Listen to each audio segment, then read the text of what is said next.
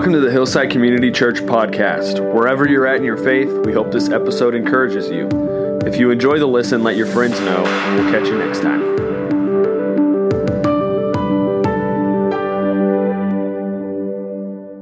Good morning. For those of you who didn't get to go out of town, I'm very sorry. I'm glad you're here. Last week for pants. You got to be dressed, but you can wear shorts. Not everybody's built for shorts. You know who you are. All right, that's all I'm going to say. All right, so we are in a series that we're going to continue right through this Memorial Day weekend, and this is called the Borderlands of Belief and Unbelief, and John is really helping us, I think, look at what it means to have faith, what it means to struggle with faith, what it means to come to faith, all of those things. And so, come today I want to start with a quote by G.K. Chesterton. He says, "We all feel the riddle of the earth, without anyone to point it out. The mystery of life is the plainest part." The mystery of life is the plainest part. Now, what he's talking about is, we all sense that there's more to life going on than what we can actually see.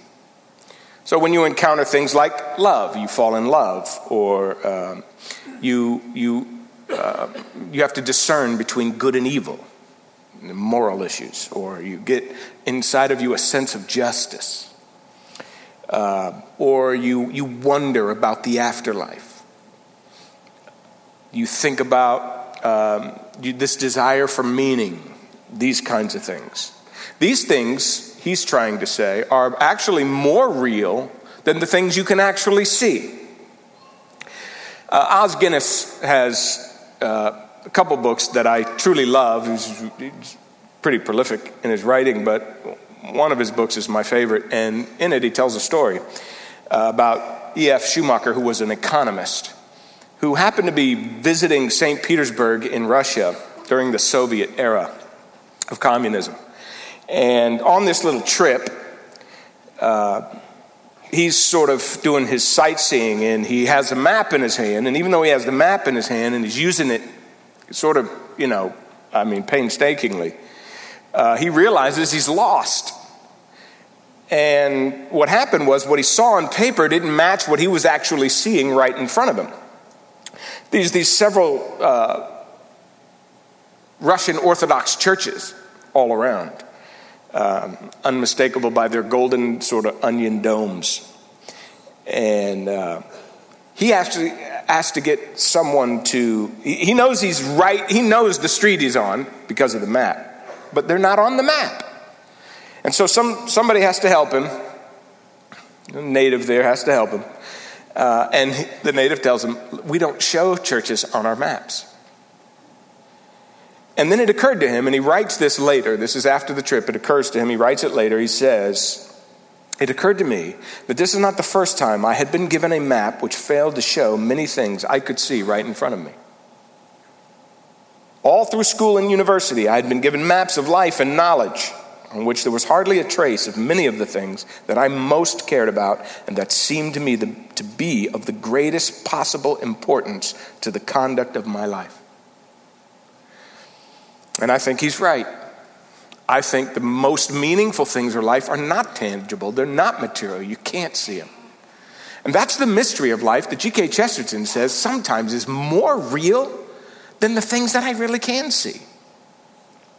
Now, I've been arguing in this series, in case you haven't been here, that science has sort of become an institutional authority.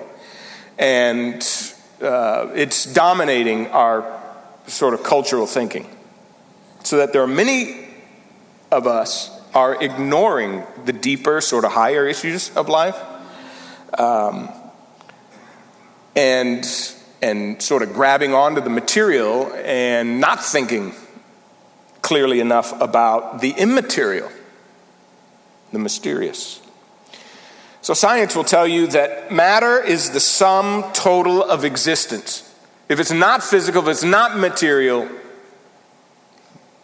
then it doesn't exist. So if it can't be measured, if it can't be photographed, if it can't be cataloged, and you can't break it down into particles, then it isn't there. And so we're asking the question, but is that really the whole of reality?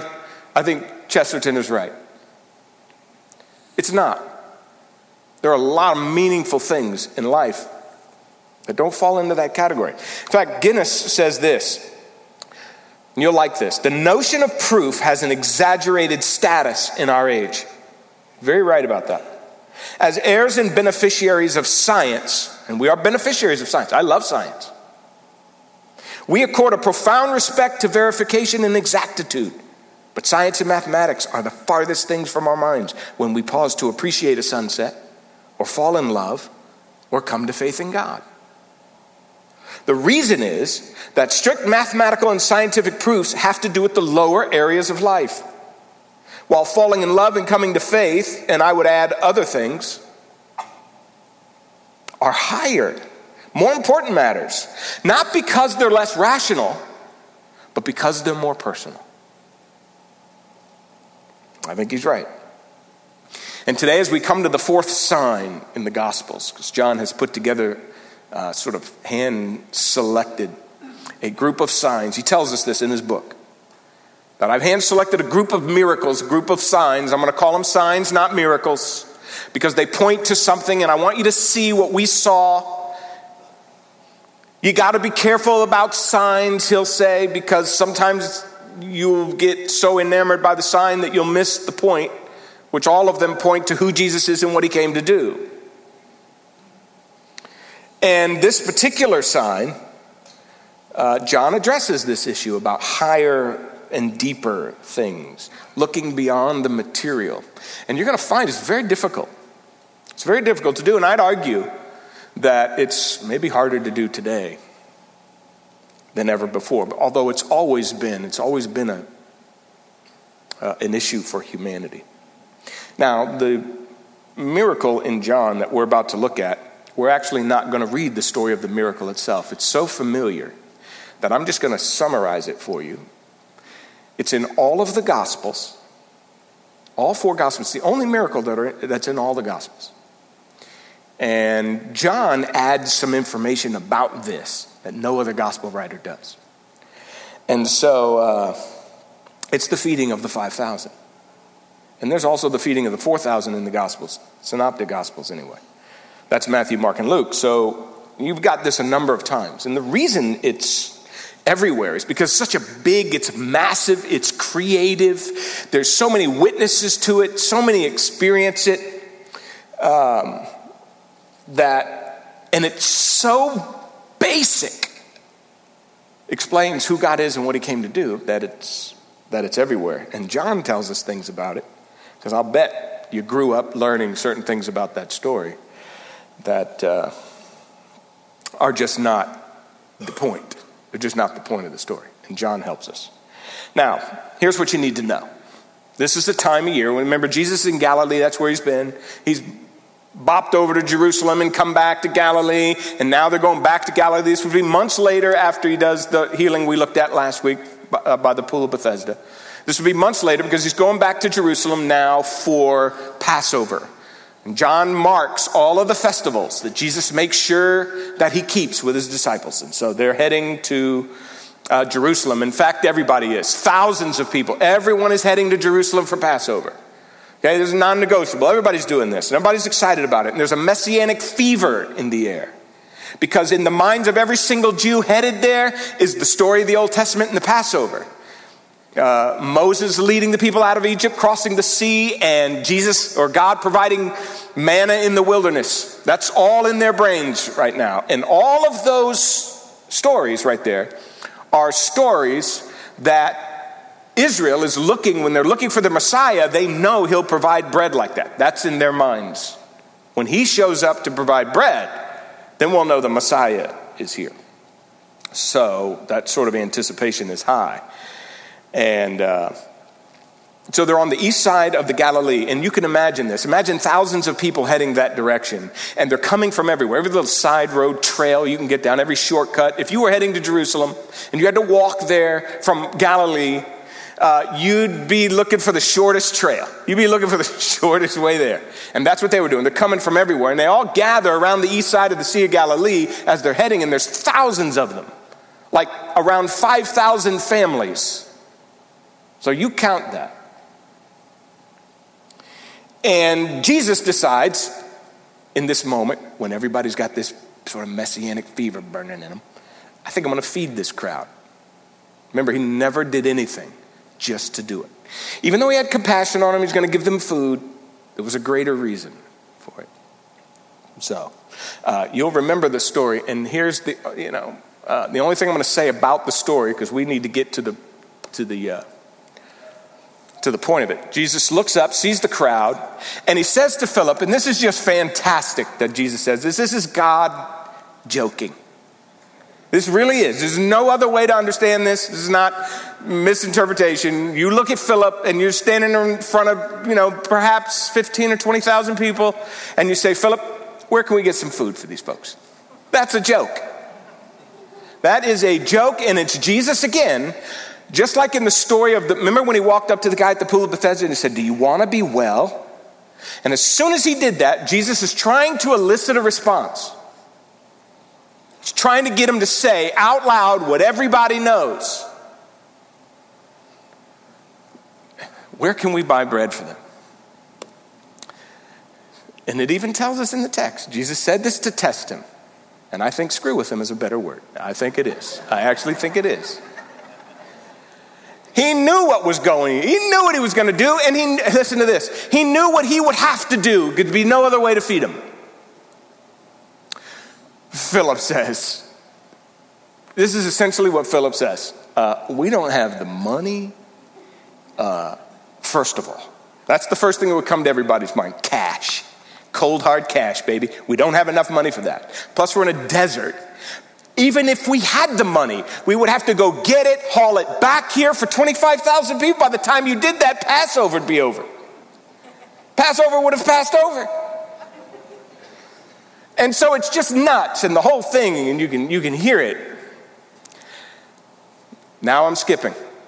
We know what happens. What happens? Let me just go here in case you don't know the story.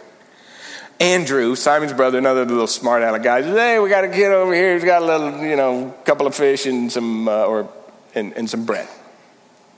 How about that? And you don't know what Andrew's thinking. The text doesn't tell us. I don't know if Andrew's saying, I think we could do something with this, or if Andrew's going, yeah, this is all we got. I don't know which one he's doing. All I know is Jesus uses that. And by the way, if you've read this story, I've heard it a million times in your life, everyone loves the little boy. And my wife told me when we were talking about it this week, she goes, yeah, every time I heard a sermon on that, it was all about the little boy and giving up his lunch. And I go, this has nothing to do with this story. Do you know this story is told in every gospel, even the feeding of the 4,000. By the time you add that up 4, 6, 7 times you get in a story like this, the boy's never mentioned until John. John's the only one who mentions the boy because he's not significant to the story. I love little boys. He's got nothing to do with it. All right, we just realized this is all we got. All right, so here's what happens. Jesus feeds them, and when he does that, the people saw the sign. And this is John's sign theology, don't miss it. When they saw that, they said to them, this is the prophet. What prophet would they have in mind? It's Passover and there's bread. Moses. Mo. They got Mo on their mind. And Deuteronomy 18 promises there'll be a prophet that comes, like Moses. And so they're going, this guy provides manna. I don't think Mo's back. That's what they're seeing. Now, watch this.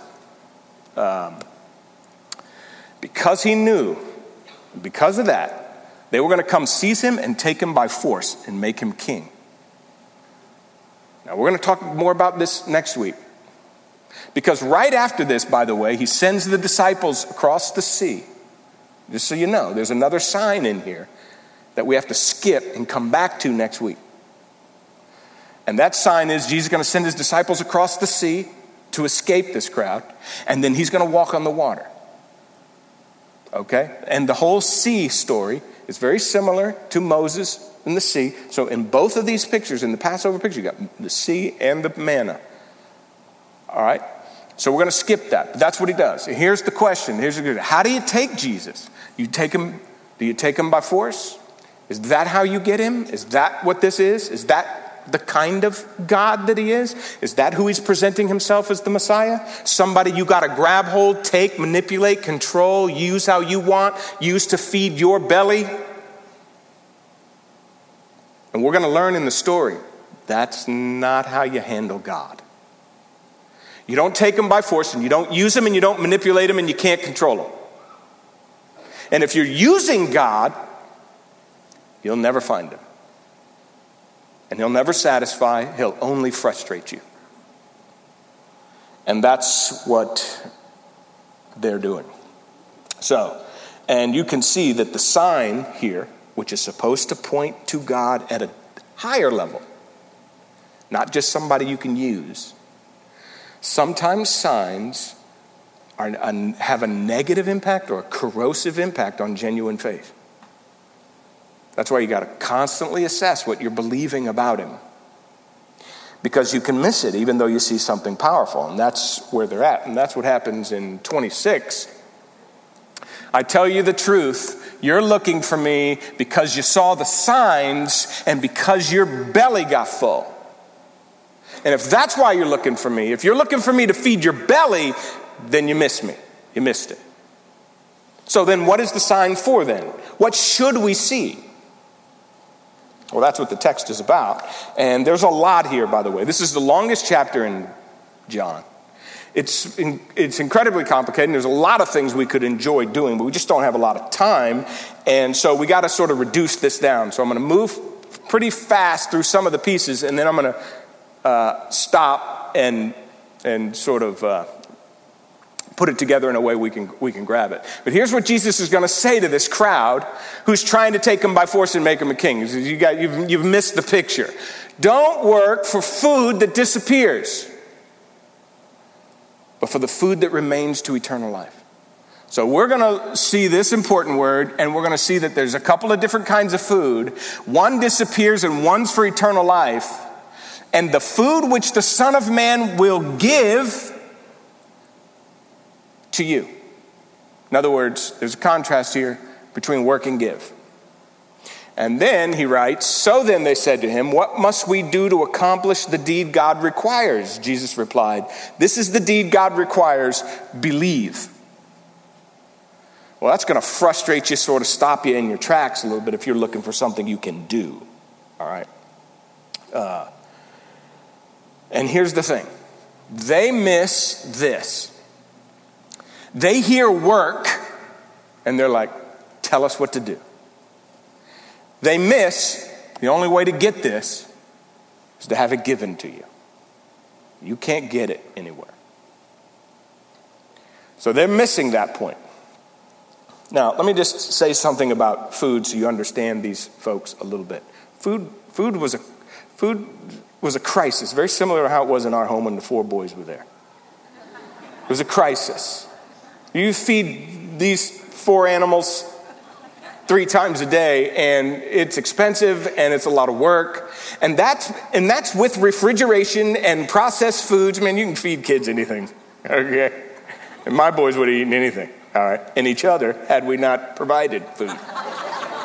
All right, so, processed food, you have, we have refrigeration, we have supermarkets, you can go buy things fast. Food for them was a crisis, man. When you woke up every day, you're just trying to figure out how to get food on the table 3 times. Well, you had to plant, you had to harvest, you had to tend, you had to, after you harvest it, you had to clean it, prepare it, cook it. It was a lot of work every day just for food. So somebody comes along and says, I can set up a fast food restaurant right here by the Sea of Galilee. You're like, you're the man. I mean, what family, every family, you talk about a successful, it'd be the Chick-fil-A of society. They have no inkling that what Jesus is going to provide them is a gift. They can't go find it somewhere. They can't work for it. So you work for food, but the kind of food you work for that we're talking about here just disappears. They're already wanting more, and they just got fed. So what is Jesus trying to say to them? This is what he says here. They said to him, okay, well, if this is you got a different kind of food, and you're telling us God tells us to believe, what are you going to do? Here they want another sign. What are you going to do so that what other sign will you do? By the way, if you want signs, you'll never get enough. If you need them, you'll never get enough. If you need God to prove to you all the time, you'll never get enough of those. And it just reveals really on the inside of you a sort of stubbornness. It doesn't reveal a desire for more, because they're saying, let us see and believe. And this is what Jesus says to them. So they say, what will you do? And by the way, they give him a suggestion. Don't you love that? Yeah. Hey, God, what will you do? Oh, by the way, this is what you could do. And they bring up the manna that God provided in the wilderness. God provided bread for them every single day, special kind of bread every day in the wilderness. They're like, hey, we'll take some of that bread. He gave them bread from heaven. What are you going to give us? And Jesus says, well, I'll tell you the truth. It's not Moses who gave you that bread. My Father is giving you the true bread. There's a different kind of real bread. It's real. It's mysterious. It's different. It's not physical bread. For the bread of God is the one. It's a person who comes down, you're going to see this repeated, from heaven and gives life to the world. He gives it. It's a person who gives life, eternal life. So they're like, sir, give us this bread all the time. They still can't make the connection to the mystical. They cannot get past the physical bread. This is a struggle for us as humans. So they want manna.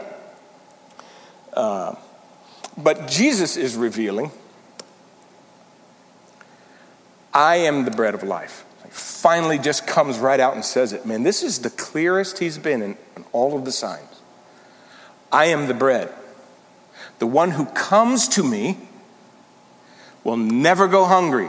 The one who believes in me, so these two are similar, coming to me and believing in me, will never go hungry, and he'll never be thirsty. But I've told you this, you've seen me, and you still don't believe. There's a willful rejection inside of them to this whole concept. You mean you're not going to give us regular bread? You mean you're not going to give me what I want? Well, then, no thanks.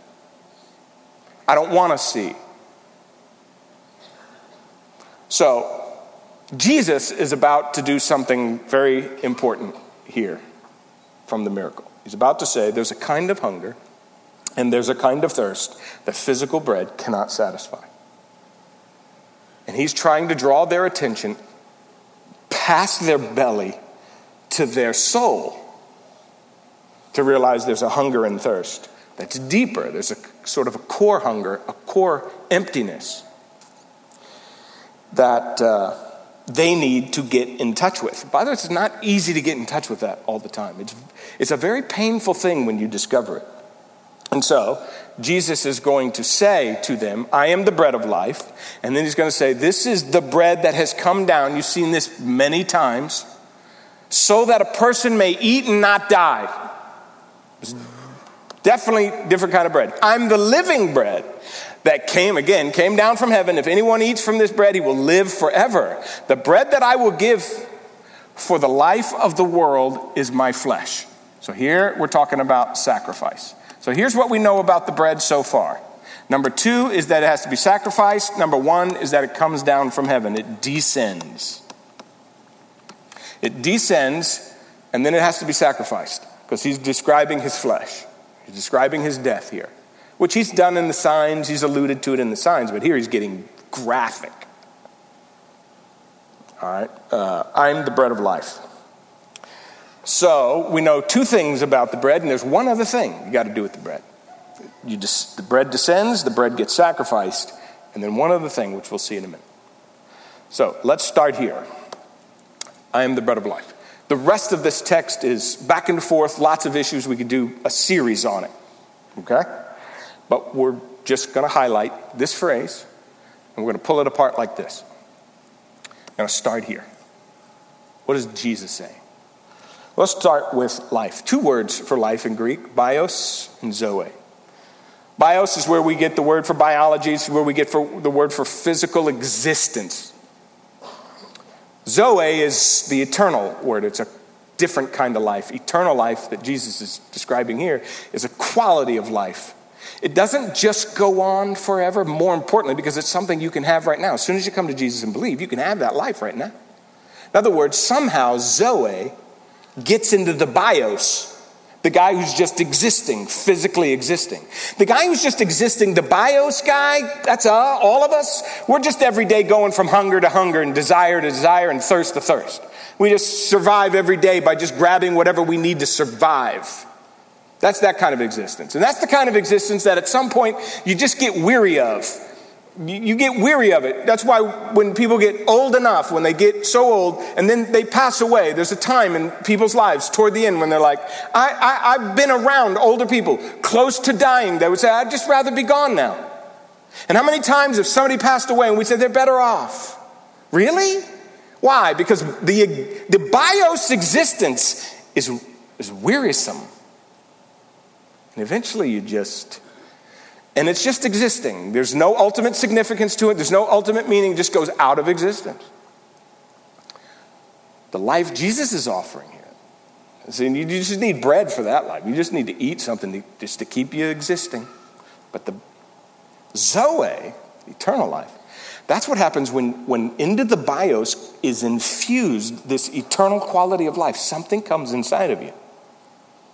And it gives you the quality of eternity. It infuses you with purpose and meaning and love and forgiveness and a sense of right and wrong and a sense of ultimacy and a sense of hope that nothing here in the bios can accomplish or satisfy. I've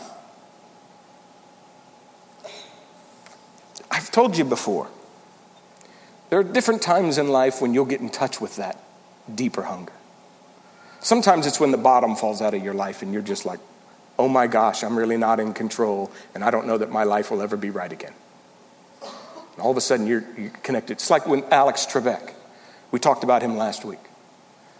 When he said, the physical pain I can handle. It's the deep, deep surges of sadness or the surges of deep, deep sadness that keep coming over me. Yeah, that's that hunger underneath. But he's drawing strength from the fans. That's bios. That's not ultimately going to satisfy that deep, deep sadness.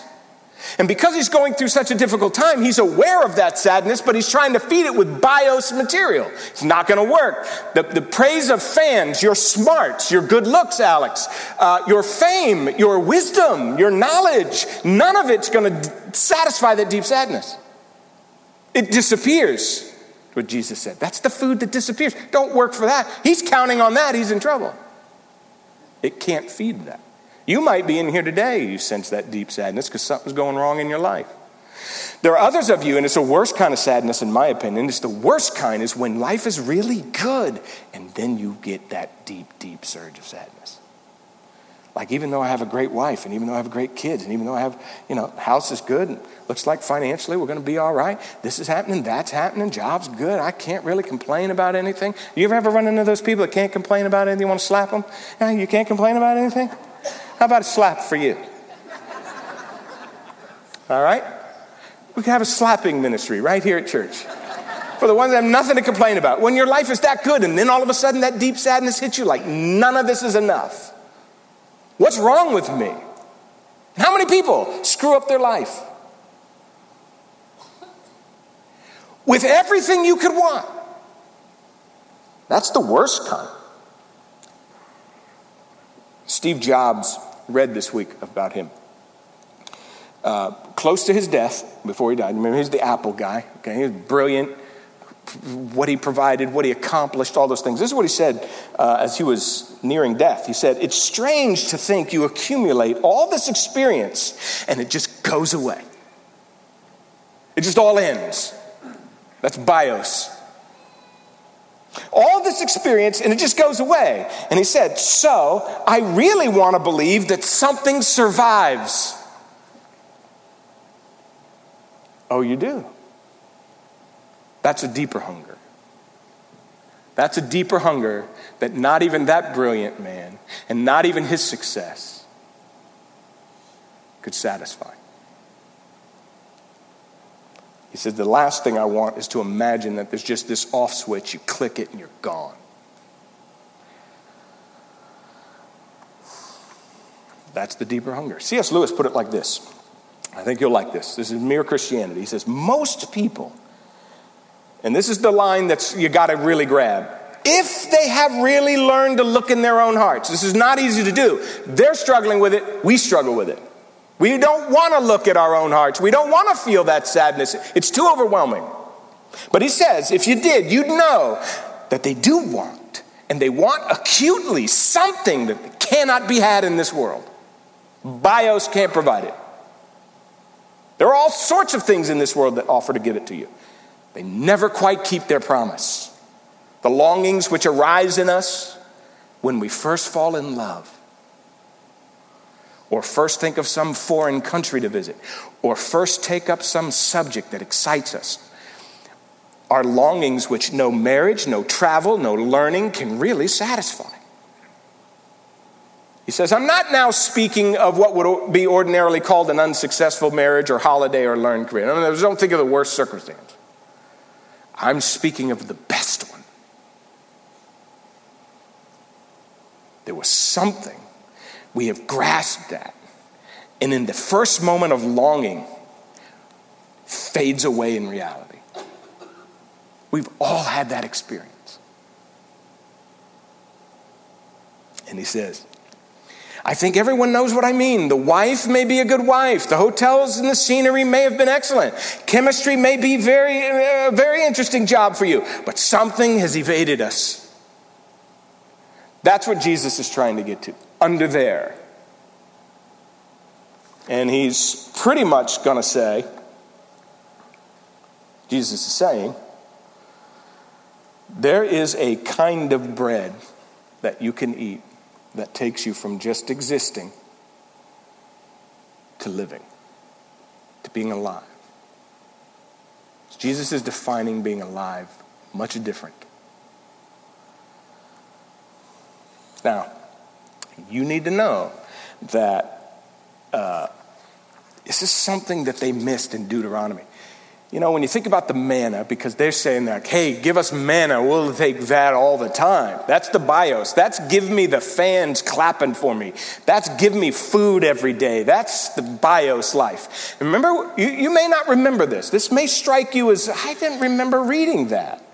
When God told them in Deuteronomy, when it was, all over, you know why I made you hungry in the wilderness? You know why I did that? This is what he says. You shall remember, this is way after the fact. You shall remember the whole way that the Lord your God has led you these 40 years in the wilderness, that he might humble you and test you to know what was in your heart, whether you'd keep his commandments or not. And he humbled you, and he let you hunger, and he fed you with manna.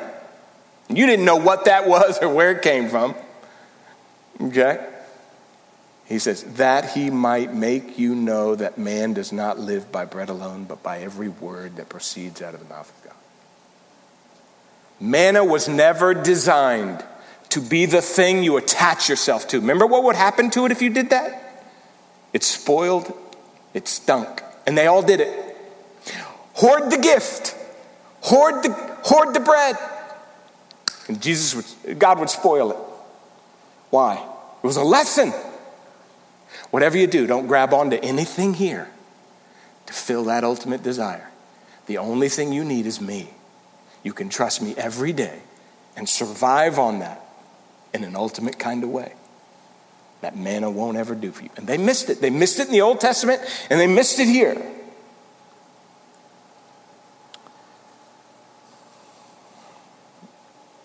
So, let's say you say to yourself right now, okay, well, tell me how to get this bread. What do I got to do to get it? Because they kind of ask the question too. How do we get it? And this is where Christianity is very unique, because here's the problem, and it is a huge problem. Now, we just sort of defined this life, and now you've got a huge problem, by the way. You have a cosmic problem, actually, because now you got human beings saying, hey, I'd like to have that bread. How does Zoe get in bios? That's the question. And Christianity's answer to that is very, very unique and defensive, as you'll see. But it creates a problem for God and for humans. Humans have the problem of trying to figure out how we're going to get that if we can't go get it somewhere. And God has the problem of trying to figure out how to make it available. Now remember, in the Old Testament, this is Jesus says, I am. So let's go to this side of the statement, the I am. Because this is now an I am problem. He's told you you can't get it anywhere here. Now he's up there and got to figure out how to get it to you. Okay, and so when they thought of I am, and by the way, John has 7 I ams in his book. I am the bread, I am the light, all those are in the Gospel of John. And here he is the I am. And when Israel, when those people who he just fed would have heard the words I am, they would have thought of Moses, and they would have thought of the name that God gave Moses to give to Pharaoh when Pharaoh asked him, why should I let these people go? Tell them I am sent you. What was God saying? This is really important. God was saying, you can't refer to me in the past. You can't refer to me as the future. I just is. That's what he's saying. I just is. I always exist. I'm beginningless. I'm endless. I am being itself. I am life itself. I'm the source of life and the source of reality. I don't depend on anything or anyone. That's what he's saying here. And so you're like going, okay, well, how is that someone wholly other than us going to come inside us? I mean, that becomes the problem in the question. So just follow me on this. He's so far above us. If you remember the book of Exodus, you'll remember that the problem the book of Exodus sort of creates is, how is this holy God who lives on the mountain in clouds and dark and smoke and fire going to interact with the human beings down there? How are they ever going to come together? He's so holy, and he's so wholly other than us. This creates a massive issue. He's so far above us. And how, listen, when you think about that, you think to yourself, how incredibly arrogant of anyone to say, oh, I'll get there. Don't worry about me. I'll figure it out. Oh, God, I'll handle it. You need me to do this, and this? I'll handle it. How incredibly arrogant is that when you think about who this God is? And I will tell you this. I mean, he's so holy and he's so beyond us. How arrogant to think we could reach him. And by the way, what would it say about a God you could reach? This is a really interesting thought about all religion. What would it say? What does it say about the God you can attain? You know, Islam tells you there's 5 pillars. Go get it. Just live them. Hinduism will tell you there's an 8-fold path, or Buddhism will tell you there's an 8-fold path. Hinduism is a whole different thing. It's way out there. And when you get there, there's nothing there. I don't know how to explain it. All I'm saying is that's it. Okay? But Buddhism will give you an 8-fold path. You follow it. You're capable. You can do it. All religions are telling you, let me tell you how you can do it. And if you can do it, what does it tell you about the God? He must be small and petty if you can reach him. And not only must he be small and petty, you must be something if you can get to him. You see how it just reverses the table? I'm everything. He's not really that big. See, all religions will tell you you can do it. All religions will tell you, hey, we have the bread. We know where the bread is, and we can tell you how to go get it. Christianity comes along and says, no. I don't have the bread. I am the bread. You have me or you don't have it. You take me or you don't get it. There's no path I send you on. Jesus said, I'm the way, the truth, and the life. I am it.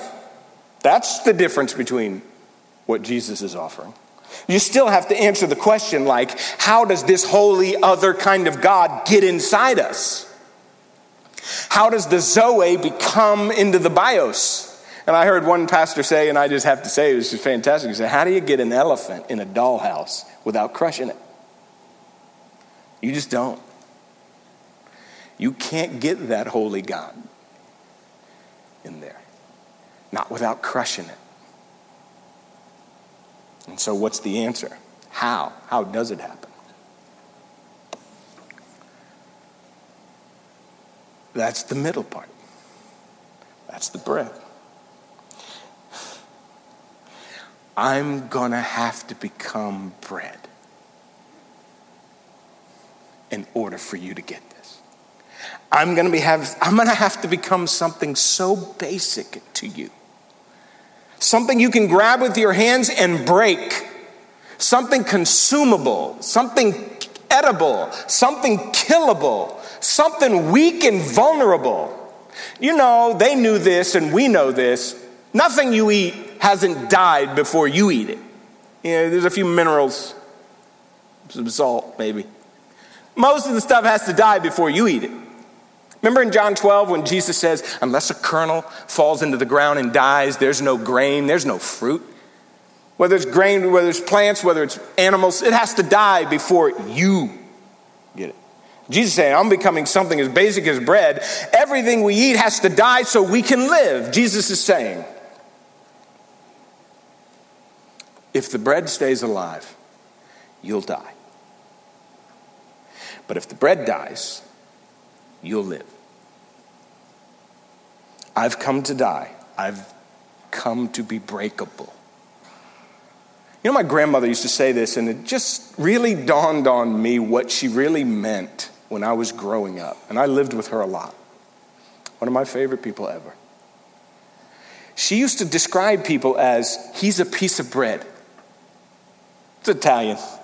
I don't know if you ever heard this, Steve, but my grandmother used to say, hey, he's a piece of bread. And I used to wonder, what did she mean by that? It would mean that, you know, if I had to talk to somebody, I'd say, you know, I really got to talk to, you know, uncle, you know, he's a piece of bread. He goes, what did you mean by that? She mean, he's easy to get to, vulnerable. You can have a conversation with him easy. He'll help you, no problem. He was a piece of bread, just soft and easy. That's what she used to mean by that. And I didn't really understand that till right now. Here's God saying, I'm just a piece of bread. Accessible, vulnerable, easy to get. And so what we've learned is the only way to have this life is Jesus saying, the only way for you to have this life, only way for this to get in here, I got to die. I got to become bread.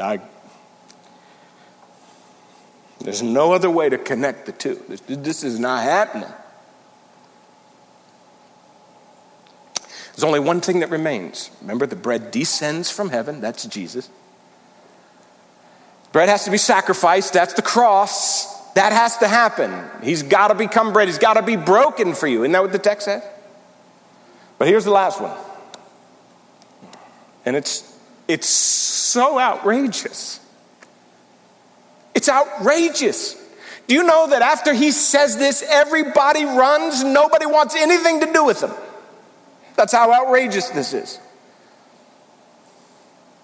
He says, unless you eat the flesh of the Son of Man and drink his blood, you have no life in you.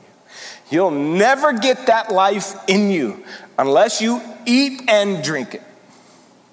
You eat his death. That's what flesh and blood mean. You've got to consume it. It descends, it's sacrificed, and it's got to be consumed. Consumed. Completely taken in. Used as your source of life. The one who eats my flesh and drinks my blood has eternal life. And I will raise him up on the last day. Don't miss that line. It's said in here every once in a while like a little refrain, as if to say, yeah, forever. Hey, Steve Jobs. You know that instinct you have that it ought to just go on and on and on? Yeah, this is it. It only comes from him. My flesh is true food. My blood is true drink. This would have blown the minds of these folks. These are especially the Israelites who had all kind of dietary restrictions. You know how hard it is to change your diet? Jesus is saying they weren't allowed to eat bloody meat and they weren't allowed to drink blood. And Jesus is saying, you got to consume that. And all he was saying was, this is not literal, Hillside. The text has been very clear. You come to me and believe. That's how you get eternal life. It's coming to me and believing is so strong a picture. It's not just come to me and admire, not just come to me and see, not just, hey, great guy, you got to eat. You got to act like your hunger will never get met unless you have this. This is the only meal you're going to get that'll provide this. That's what he's saying. The one who eats my flesh and drinks my blood resides in me and I in him. There's the elephant in the dollhouse. How does it get inside us? You got to eat it. You got to trust it. You got to believe it. You got to come to him. You got to know he's the only possible resource. And this is so radical, and it's not just radical. It's not just radical because God would become bread. What God have you ever heard of has become bread? So basic and humble and breakable.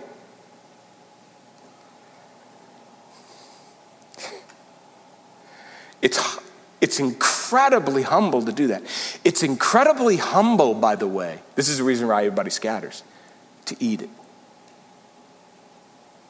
Why? Because when you grab the bread Jesus is offering, you're basically saying this. I guess I can't do it myself. And I'm going to have to take what he gives me. Because I can't do it myself. Remember, after everybody runs, what does Peter say?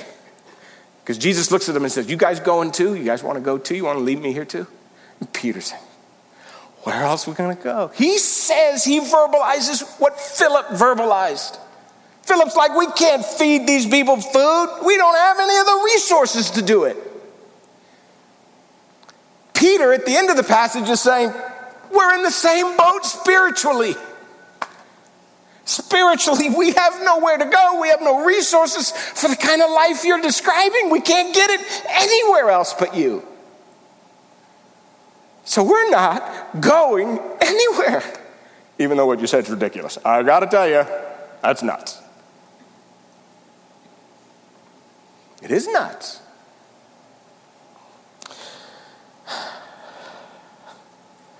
So if God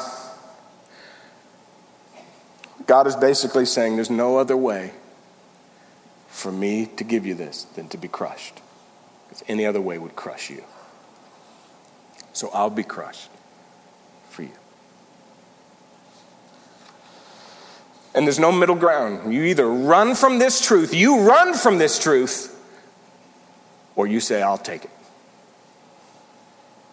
You say, the only way to stop existing and start living is to trust Christ. Hey, thanks for watching today's message. We hope it encourages you wherever you're at in your faith. If you enjoyed it, let your friends know. We'll catch you next time.